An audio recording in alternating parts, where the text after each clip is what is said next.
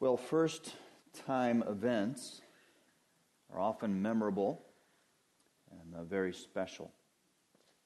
You remember firsts in your life, maybe the birth of your first child. Maybe it was the first A you received in grade school. The first of things are memorable and momentous. First-time events in the life of a church are often very memorable and special. I remember vividly the first service of Heritage Baptist Church, September 9th, 2001, meeting in Woodbury School. I remember that almost like it was yesterday. It stuck in my head. I remember our first baptism as a church in a swimming pool in Salem. And those few gathered around that swimming pool to witness those people making public their profession of faith in Christ. I remember the first service in the Heritage Building across the way, the little building over there. And what I remember about that is we just finished this and moved in and we're out of room already.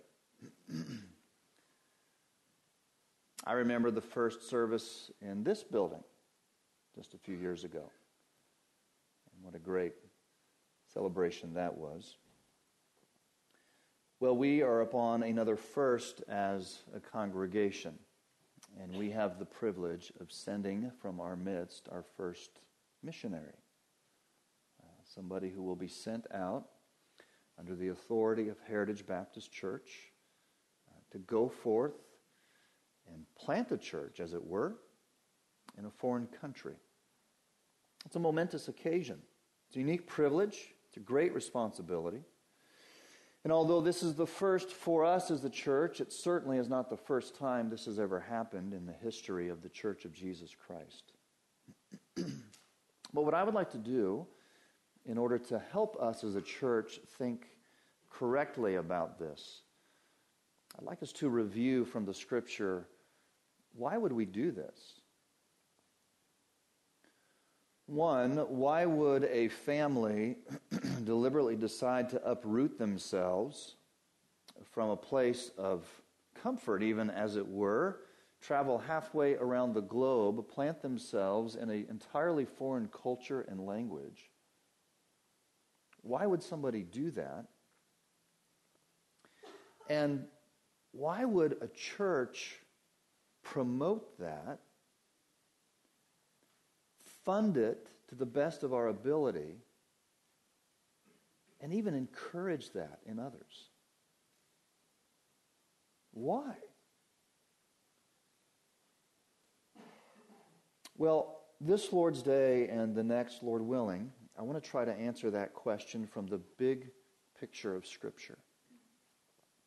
In order to do that this morning, I want you to open your Bibles with me to the book of Romans. We're actually going to spend this Sunday and next in this book. You might think if we were talking about missions, you might turn to the end of Matthew's gospel and this great commission to go. But I think before we ever give consideration to that, we need to understand something that precedes that. The book of Romans, let me just lay out the book for you simply. If you look at the first chapter, Paul in his introduction, he's writing to people, many of whom he knows, but the actual location where they're meeting in Rome, he has never been. So he's writing to people that they're living in Rome. He intends to go there, he'll say, toward the end of this epistle. But as he introduces himself, just notice some things that he says. Look at verse 1.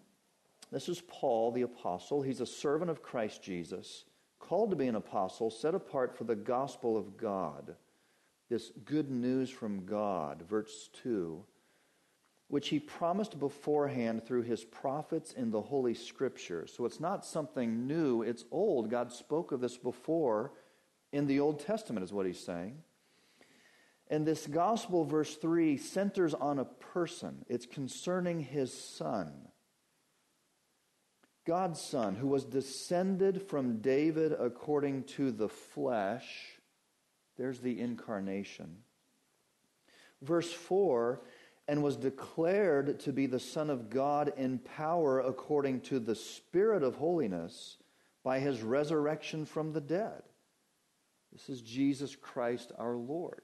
Here's the gospel. It's Christ came in the flesh, descended from David, died, buried, rose again. And now notice verse 5. Paul says, through whom, through Jesus, we have received grace and apostleship to bring about the obedience of faith for the sake of his name among all the nations. Paul says the gospel of God centers on a person through Jesus Christ, and here was what God was doing through that, according to verse 5. It was to bring about obedience of faith. That's a kind of strange way to state that. But what Paul will go on to argue in the rest of this book is the only way anyone can be righteous before God is through faith. And what God wants you to do is believe. And the moment you try to do anything you can to be righteous before God, you've failed. So all people must come to this kind of obedience. It's to believe in what God has already done. It's the obedience of faith. And notice why. Look at verse 5 again. It's the obedience of faith for the sake of his name. For the sake of Christ and to the glory of God. This was the end of the gospel. And notice the who. Look at the end of verse 5. Among who? All the nations. This gospel that centers on Christ to bring people to the obedience of faith for the sake of his name is not simply a Western religion. It's intended for all the nations. This is how Paul begins this great epistle to the Romans. Now look at how he ends. Go to chapter 16.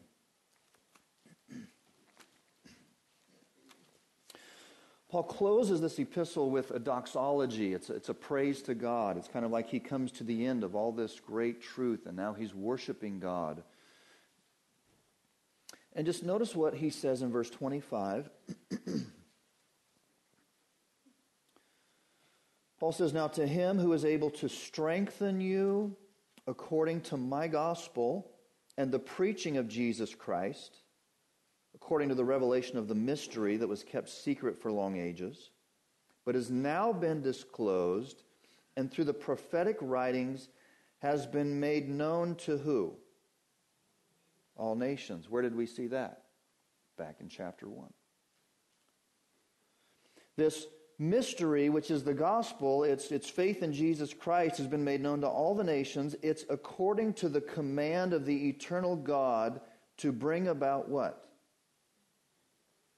Obedience of, where did we see that? Back in chapter 1. And why all of this? Verse 27. To the only wise God be what?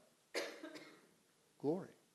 We saw those same three elements in Paul's opening, and now he closes this, and he's saying, this is what God is doing among the nations. He wants to bring them to obedience of faith for the sake of his name, or for his own glory.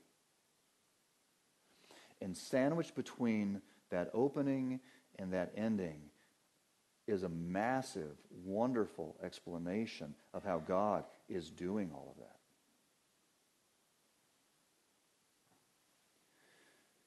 And really what you have in this book of Romans is this. It is God's plan for humanity. It's what he intends to do. And what he intends to do is primarily focused in this way. The end of Romans, verse 27, appropriately ends, to the only wise God, his wisdom in doing this be glory forevermore through Jesus Christ. And what we're going to see as we look at a particular passage in Romans 15 this morning is what God is doing in a nutshell is bringing all the nations and all of humanity to their intended end, and that is that they would glorify him. So I'm going to state it this way. Humanity's highest good is to glorify God. And this is what Paul begins with in Romans, and this is what he ends with in Romans. And now he says, and here's how God does that. Now, I'm not going to preach to you the entire book of Romans this morning. Aren't you glad? Maybe you're not. That would be a great thing. But we're going to look at one passage, I think, that really kind of capsulizes this in kind of a succinct way. And we're going to spend our focus there this morning. In fact, I want you to look at that passage now. Look at the 15th chapter.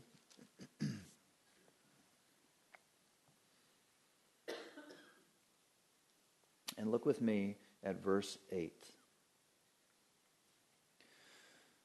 Paul writes, "For I tell you that Christ became a servant to the circumcised to show God's truthfulness in order to confirm the promises given to the patriarchs, and in order that the Gentiles might glorify God for his mercy, as it is written, 'Therefore I will praise you among the Gentiles and sing to your name.' And again it is said, 'Rejoice, O Gentiles, with his people.' And again, 'Praise the Lord, all you Gentiles, and let all the peoples extol him.' And again, Isaiah says, 'The root of Jesse will come, even he who arises to rule the Gentiles. In him will the Gentiles hope.' May the God of hope fill you with all joy and peace in believing, so that by the power of the Holy Spirit you may abound in hope." But you notice verse 9, Christ did something ultimately in order that Gentiles, that's all nations, might glorify God for his mercy. And it's just like God had spoken, and Paul mentions all these Old Testament references. So this morning, I want to speak to you on God's mission. And God's mission is this, that humanity's highest good is to glorify God. How does God accomplish that? How are we enabled to do that? Well, let's pray and ask God to help us see this. Father, would you give us your mind and give us understanding into your truth this morning, that we might know this, and it really would drive us to live for your glory, and that we would be engaged in doing all we can to taking your glory to the nations. In Jesus' name, amen. Dr. Hugh Moorhead was a philosophy professor at Northeastern Illinois University. One time, Dr. Moorhead wrote to 250 of the world's best-known philosophers and asked each person, what is the meaning of life? It's a big question. He then published those responses in a book. Here are some of those responses. One well-known philosopher wrote back and said, "Really, I don't know what the meaning or purpose of life is, but it does look exactly as if something was meant by it." Another novelist actually said he had no answer to the meaning of life, and he said, "And I no longer want to search for any." T.S. Eliot, who no doubt you've heard of, responded and said that Dr. Moorhead's question is one which spends one's whole life in finding the answer for. Yet he himself was sorry he had not gotten to the point where he could sum it all up. In fact, a number of these intellectuals wrote back to Professor Moorhead and said, "When you find that answer, could you let us know?" Well, it was about 400 years ago, that was the year 1640, that 121 theologians and 30 laymen gathered in a room in England called the Jerusalem Chamber, in a place in Westminster Abbey, And over the period of 6 years, these men crafted what is commonly known as the Westminster Confession of Faith. It's a document that lays out the teaching of Christian Scripture. And what do you think was the first question they set their minds on to answer? The first question was, what is the chief end of man? What is man's purpose? And do you know the answer? The chief end of man is to glorify God and enjoy Him forever. How did they come to that conclusion? Was that something that they made up because it sounded good? Well, part of their conclusion was based on what we just read in Romans chapter 15. The greatest good of mankind is to glorify God. That means the greatest problem of mankind is that people don't. In fact, that's how Romans opens in the first chapter.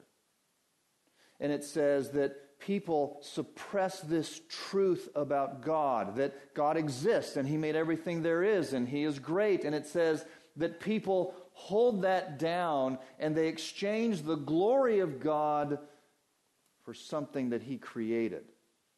And instead of giving God His proper place, they intend to look for their satisfaction or fulfillment or enjoyment somewhere else. And this is the greatest problem of humanity. Notice, though, that our text this morning says that Jesus did something to fix that. Look again at verse 8. Romans 15:8, I tell you that Christ did something. Verse 9, ultimately, in order that the Gentiles might do something. Just as it was stated at the end of verse 9 earlier, and then he goes on and he lists all these Old Testament passages.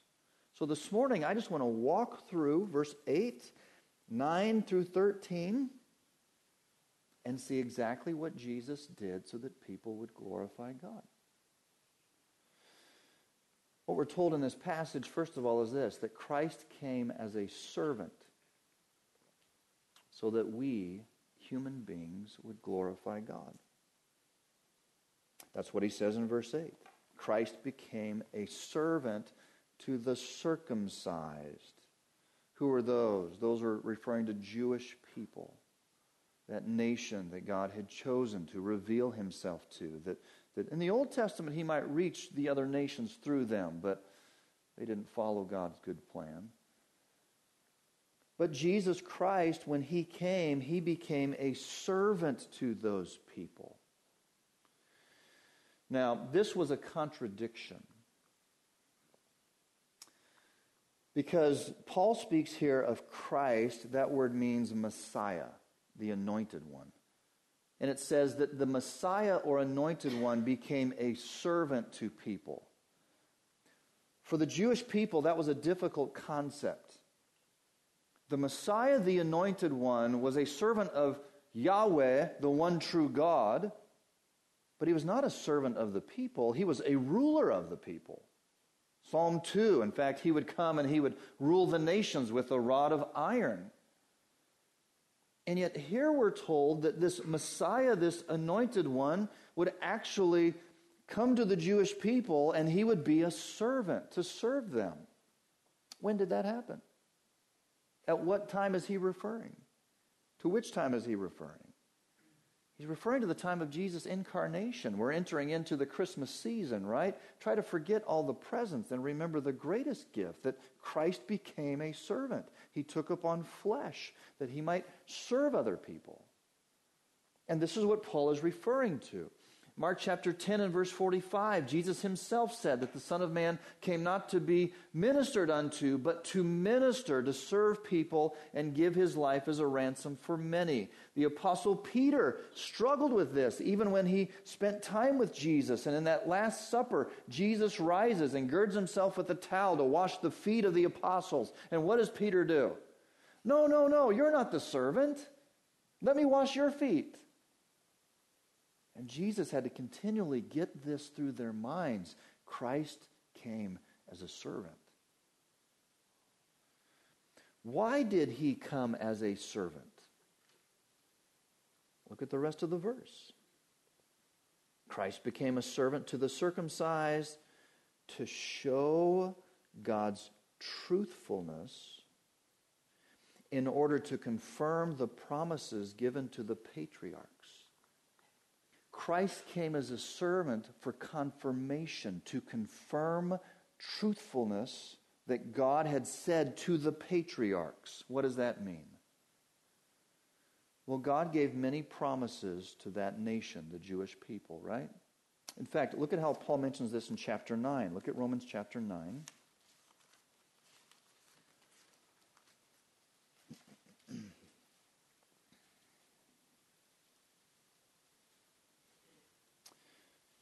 Paul in verse 3 says, "For I could wish that I myself were accursed and cut off from Christ for the sake of my brothers, my kinsmen, according to the flesh." Who's he talking about? Jewish people. He was a Jew. Notice what he says of them in verse 4. They are Israelites. To them belonged the adoption, right? They were the children of God. The glory of the tabernacle and God's glory in that place. And the covenants. What's a covenant? It's a promise. God made promises to those people. The giving of the law, it was given through Moses. The worship and the promises outside of those specific covenants, general promises God had given to these people. And what Paul says in chapter 15 and verse 8, that Christ became a servant in order to confirm God's faithfulness to all those promises.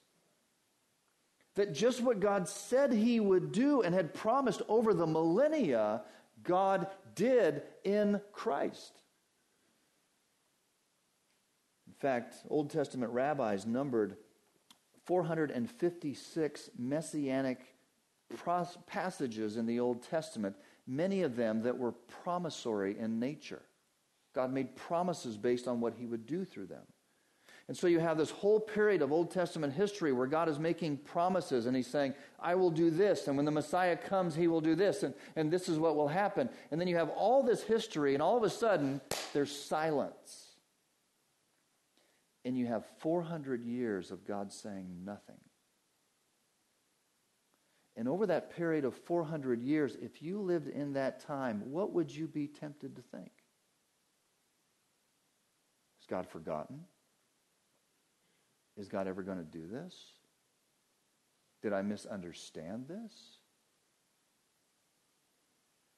And then Paul says, the Messiah became a servant to confirm all that truthfulness, to fulfill all that God had said. It would hinge on this person, the Lord Jesus Christ. God sent his Son as a servant to demonstrate his faithfulness to all of those promises that he has made. And just a point of application for us this morning, do you realize that God is faithful to you in keeping his promises despite your unfaithfulness? That nation and its history was primarily marked by unfaithfulness. Alan mentioned this in the opening. Their stiff neck. And yet God had made unconditional promises to them, and to confirm the unconditional nature of that, he fulfilled them in Christ. And beloved, God makes promises to us, and he will be faithful to you even when we aren't, because that's his nature. And he's good.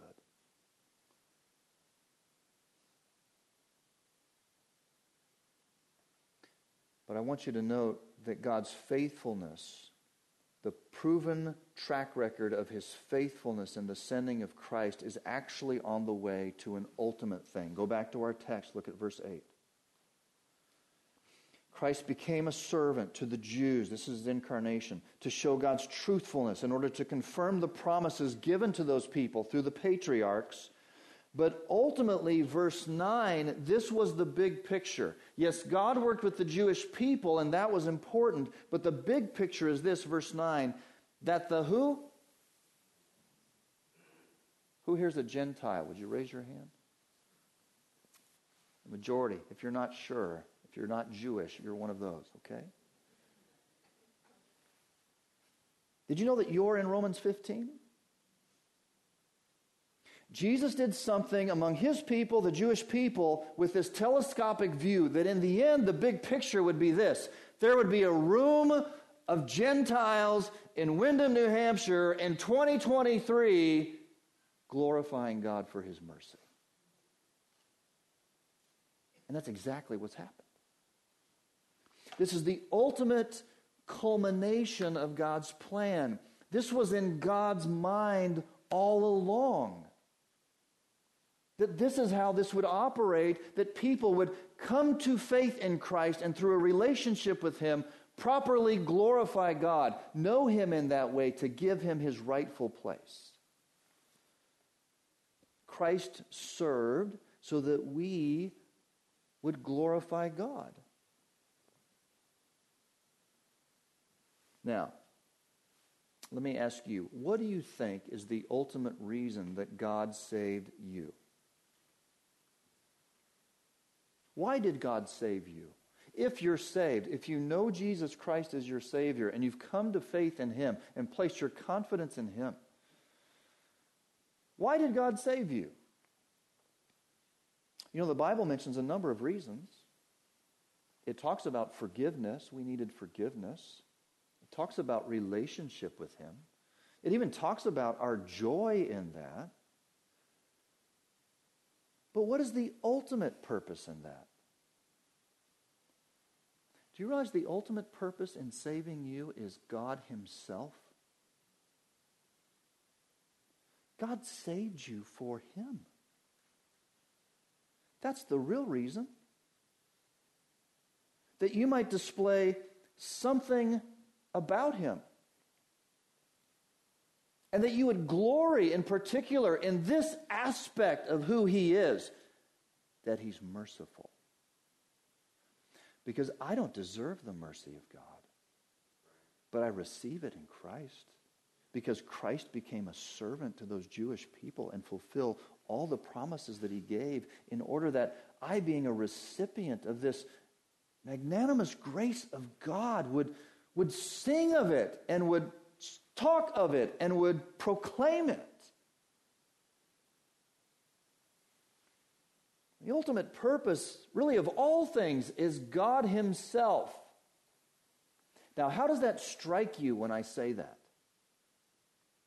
That the ultimate purpose of anything is God himself. You would say, well, that's selfish, right?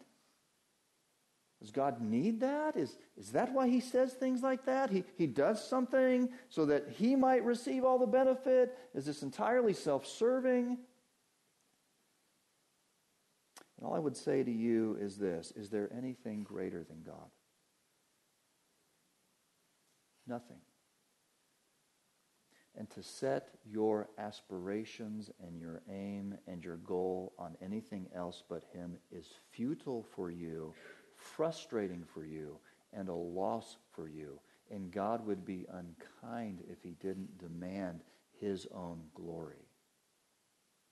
Therefore, he says, I've saved you to glorify me and enjoy me forever.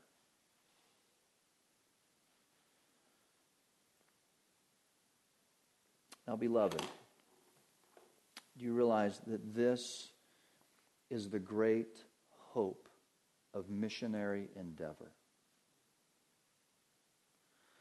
Why would we send people halfway around the globe to teach people about God? It's not simply because they're lost. And we don't do it so that they'll have greater economic wealth. We don't do it to simply relieve some sort of medical condition. We don't do it simply because they have interpersonal, relational problems, and we know how to counsel them through those things. The reason we send people halfway around the globe is because there are people in Central Asia that don't glorify God. And therefore we send representatives to tell them that Christ came and was a servant to the Jewish people and fulfilled all the promises of God, that you might find forgiveness in him, that you too would glorify him. Because that's the end of all things. There's nothing greater.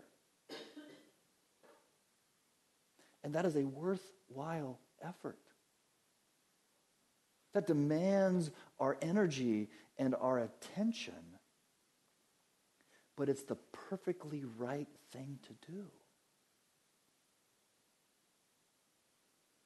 This is our great hope in sending out missionaries. It's our great hope for ministry in southern New Hampshire and the greater Merrimack Valley, that God would glorify himself among people, make himself known, that we would extend to them the grace of God in Christ, that they too would glorify him for his mercy. See, the reality is, beloved, that no one glorifies God until they first of all come to the end of glorifying themselves. And that's our biggest problem. All of us fall short of the glory of God. And we glorify ourselves, or we place all the glory in something else that we think is ultimately fulfilling. And God says, you're putting money in a bag full of holes. You need to focus on the greatest reality in all the world, and that's me. Christ came as a servant that we might be reconciled to God and thereby glorify him. This has been God's purpose from the beginning. This hasn't changed. This isn't plan B. How do we know that? Look at the end of verse 9. Paul says, as it is what? What does it say at the end of verse 9? The middle of verse 9. As it is written. And what writings is he referring to?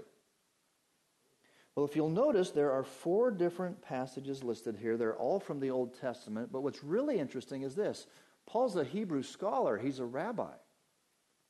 And he's going to quote from all the 3 major sections of the Hebrew Old Testament. The prophets, the writings, and the law.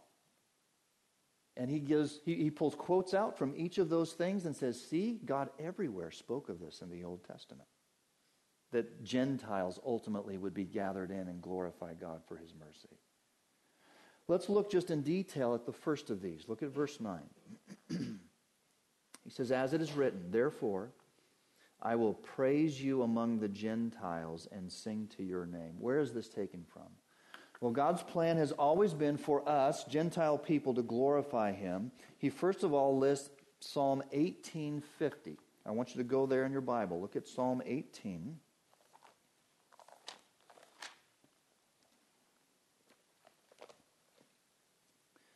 It's actually a quote from verse 49.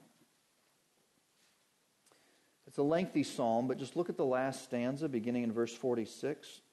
Psalm 18:46 says, the Lord lives, and blessed be my rock, and exalted be the God of my salvation. The God who gave me vengeance and subdued peoples under me. This is a psalm of David, so David is speaking, right? He's saying, God is my rock. He has saved me. He has delivered me. Look at verse 48. He delivered me from my enemies. Yes, you exalted me above all those who rose against me. You rescued me from the man of violence. Verse 49. For this I will praise you, O Lord, among the nations, and sing to your name. There's our quote in Romans 15. Notice who's speaking in the psalm. David is speaking in the psalm. So our question is, when did David ever do what verse 49 says? Praise the Lord among the nations and sing to his name. Did David ever do that? Well, look at verse 50. Great salvation he, that is God, brings to his king, the Davidic king, and shows steadfast love to his anointed, to David and his who? Offspring forever. Now we read that in our English, and offspring can be either singular or plural. But if you read it in Hebrew, it's singular. It's not talking about all of David's descendants. It's saying God delivered David and this offspring. What did he deliver them from? Back in verse 48. Delivered me from my enemies. Exalted me above those who rose against me. What offspring is he referring to? The Apostle Paul picks up on this in Galatians chapter 3 when he speaks, and he says in the Old Testament, God spoke of offspring singular, and he says when he's speaking of that offspring, he's speaking of who? Christ.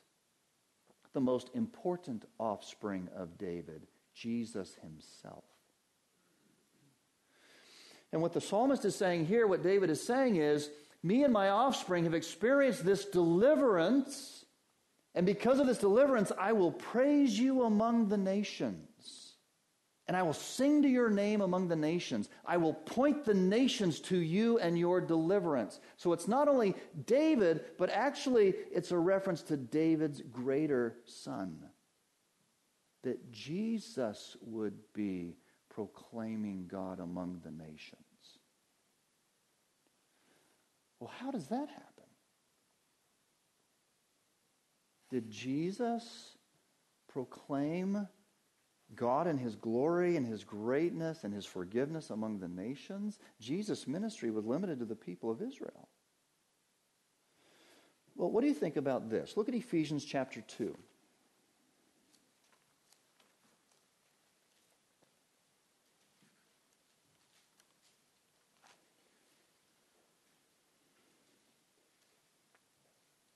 When did Christ confess among the heathen and sing praise?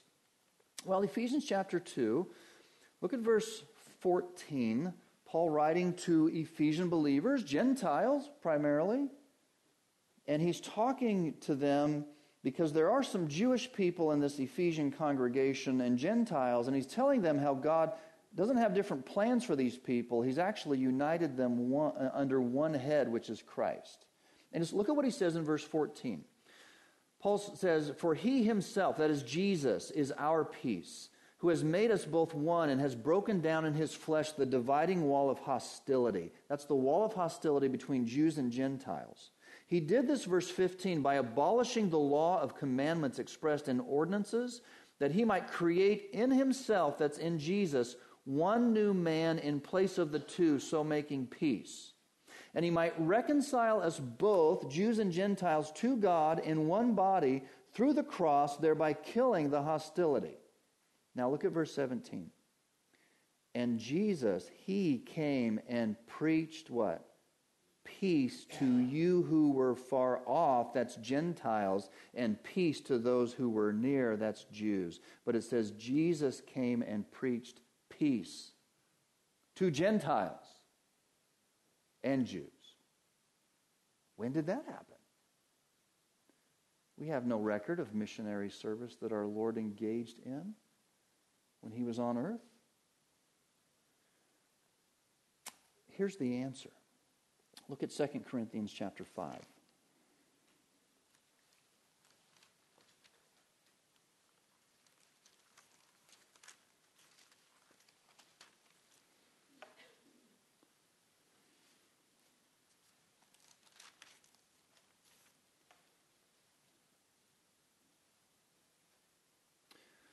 Beginning in verse 17. Therefore, if anyone is in Christ, he's a new creation. The old has passed away, behold, the new has come.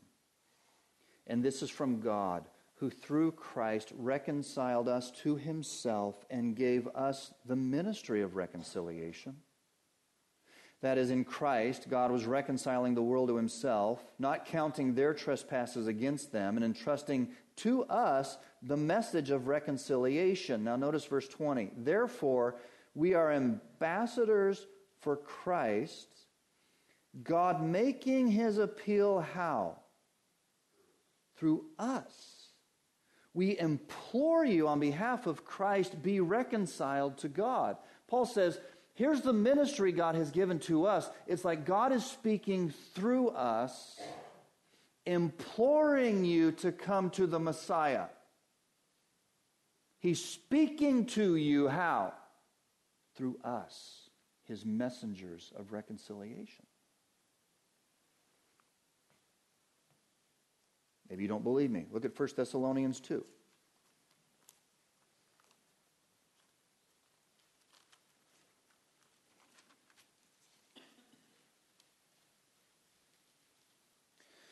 Paul's recounting his ministry among the Thessalonian people, Gentile people, and when he went there and preached Christ to them, what happened?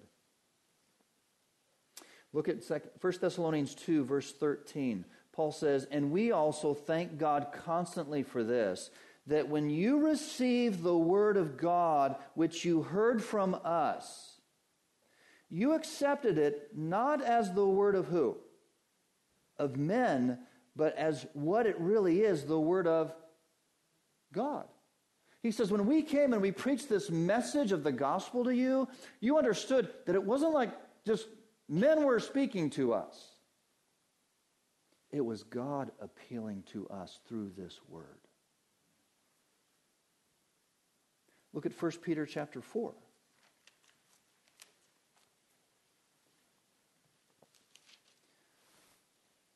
There's a context where Peter is speaking of spiritual gifts in the church.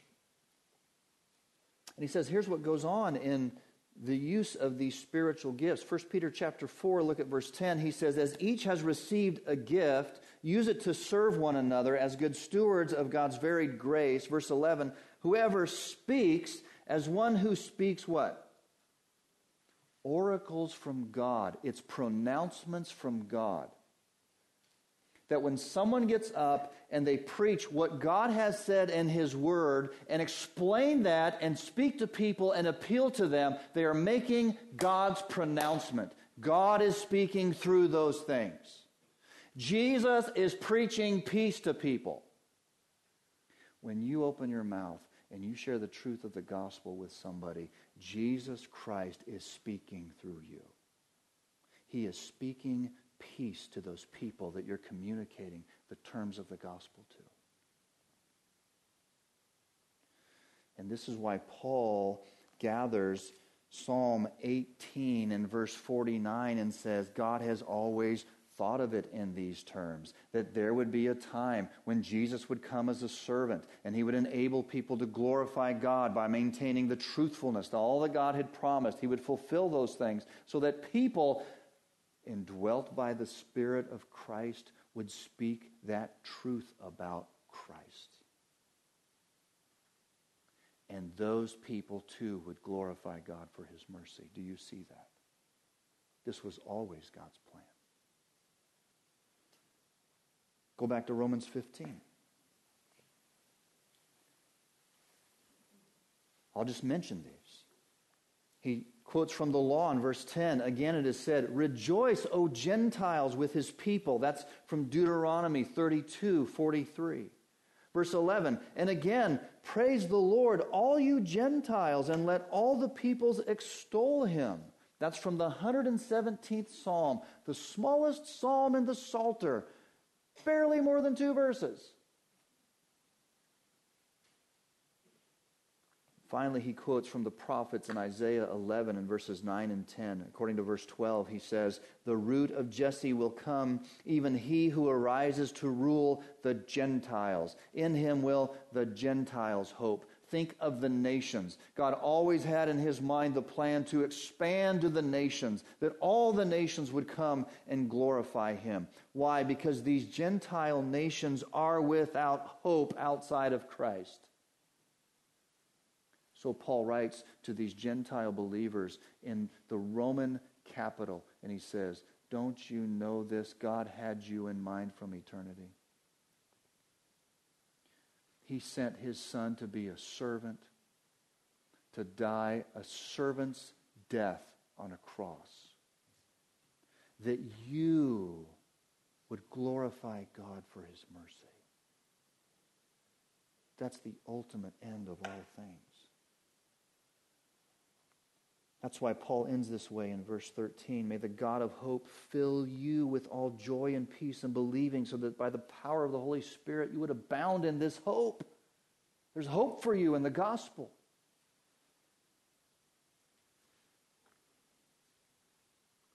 Why would we send missionaries? Because humanity's highest good is to glorify God, and there are people around the world who don't.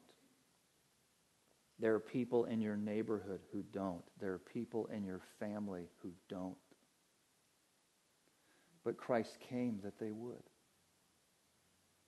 and you can open your mouth and share to them how Christ came as a servant to fulfill God's promises, that they too would glorify God. Believers who understand this and this really sinks into their heart, they engage in this plan. They start thinking of ways that they can spread God's glory. They start thinking of ways that they would sacrifice to do this. In fact, this was Paul's aim. Quickly, I'll be done. Look at verse 15 of Romans 15. Paul says, "But on some points I've written to you very boldly by way of reminder because of the grace given me by God, to be a minister of Christ Jesus to the Gentiles in the priestly service of the gospel of God, so that the offering of Gentiles may be acceptable, sanctified by the Holy Spirit."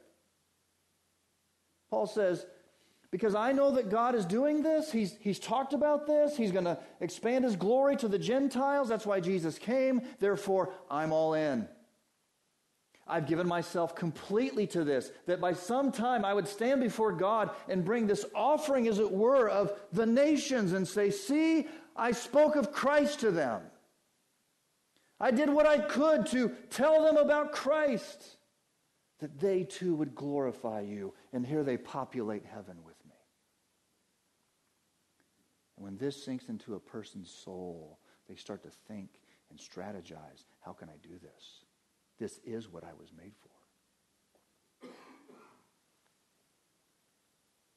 Look at verse 17. In Christ Jesus, then, I have reason to be proud of my work. Not for me, it's for God. Verse 18, for I will not venture to speak of anything except what Christ has accomplished through me. Notice this, to bring the Gentiles to what? Remember that? Remember how he started? Obedience of faith. Remember how he ends? Obedience of faith. And he says, this is the bottom line. I am preaching to them the truth about Christ, so they too will come to him by faith. That then they'll glorify God for his mercy. Now, friends, have you truly given yourself to this thought? That when God saved you, he saved you for him. That you would glorify him. But that you wouldn't keep that to yourself. That you would actually go across the street and talk to that neighbor and establish a relationship so that they too would glorify him. That you would speak to them as if Christ speaking through you be reconciled to God. Do you realize that this is worth all of our efforts to spend money and time and prayer to send people around the globe to do this? Because your life is much bigger than just the 80 years that God gives you in this little time frame. It's something that God has planned from eternity past and will work itself out into eternity future. And it's like this huge stream that's flowing along. And all of your safety is to go with the flow. And give yourself to expanding God's glory. It's like being on the Niagara River. You ever been to Niagara Falls? The Niagara River races toward those cataracts, and when the water goes over the edge, it falls nearly 200 feet below. You have the American Falls and the Horseshoe Falls. You look at those Horseshoe Falls on the Canadian side. They're 8 football fields long. It's massive. Now imagine yourself in a canoe upstream from those falls. You're 50 yards upstream, and all you have is one oar. Those falls are just pulling you toward themselves. And you're fighting as hard as you can against that. And imagine how frustrated you would be, and how tired you would be, and how your life is just all in jumbles. What the Bible says is that God has made everything for his glory. He has planned this from eternity past. It's all going somewhere in the future. Everything is headed that direction. But the more you fight against it, the more you lose. You need to give yourself to this grand ambition of the glory of God, making him big in every possible way. Now that's why we send missionaries. That's why you go across the street to your neighbor. That's why you worship on the Lord's Day. That's why you prioritize those things. Because God's glory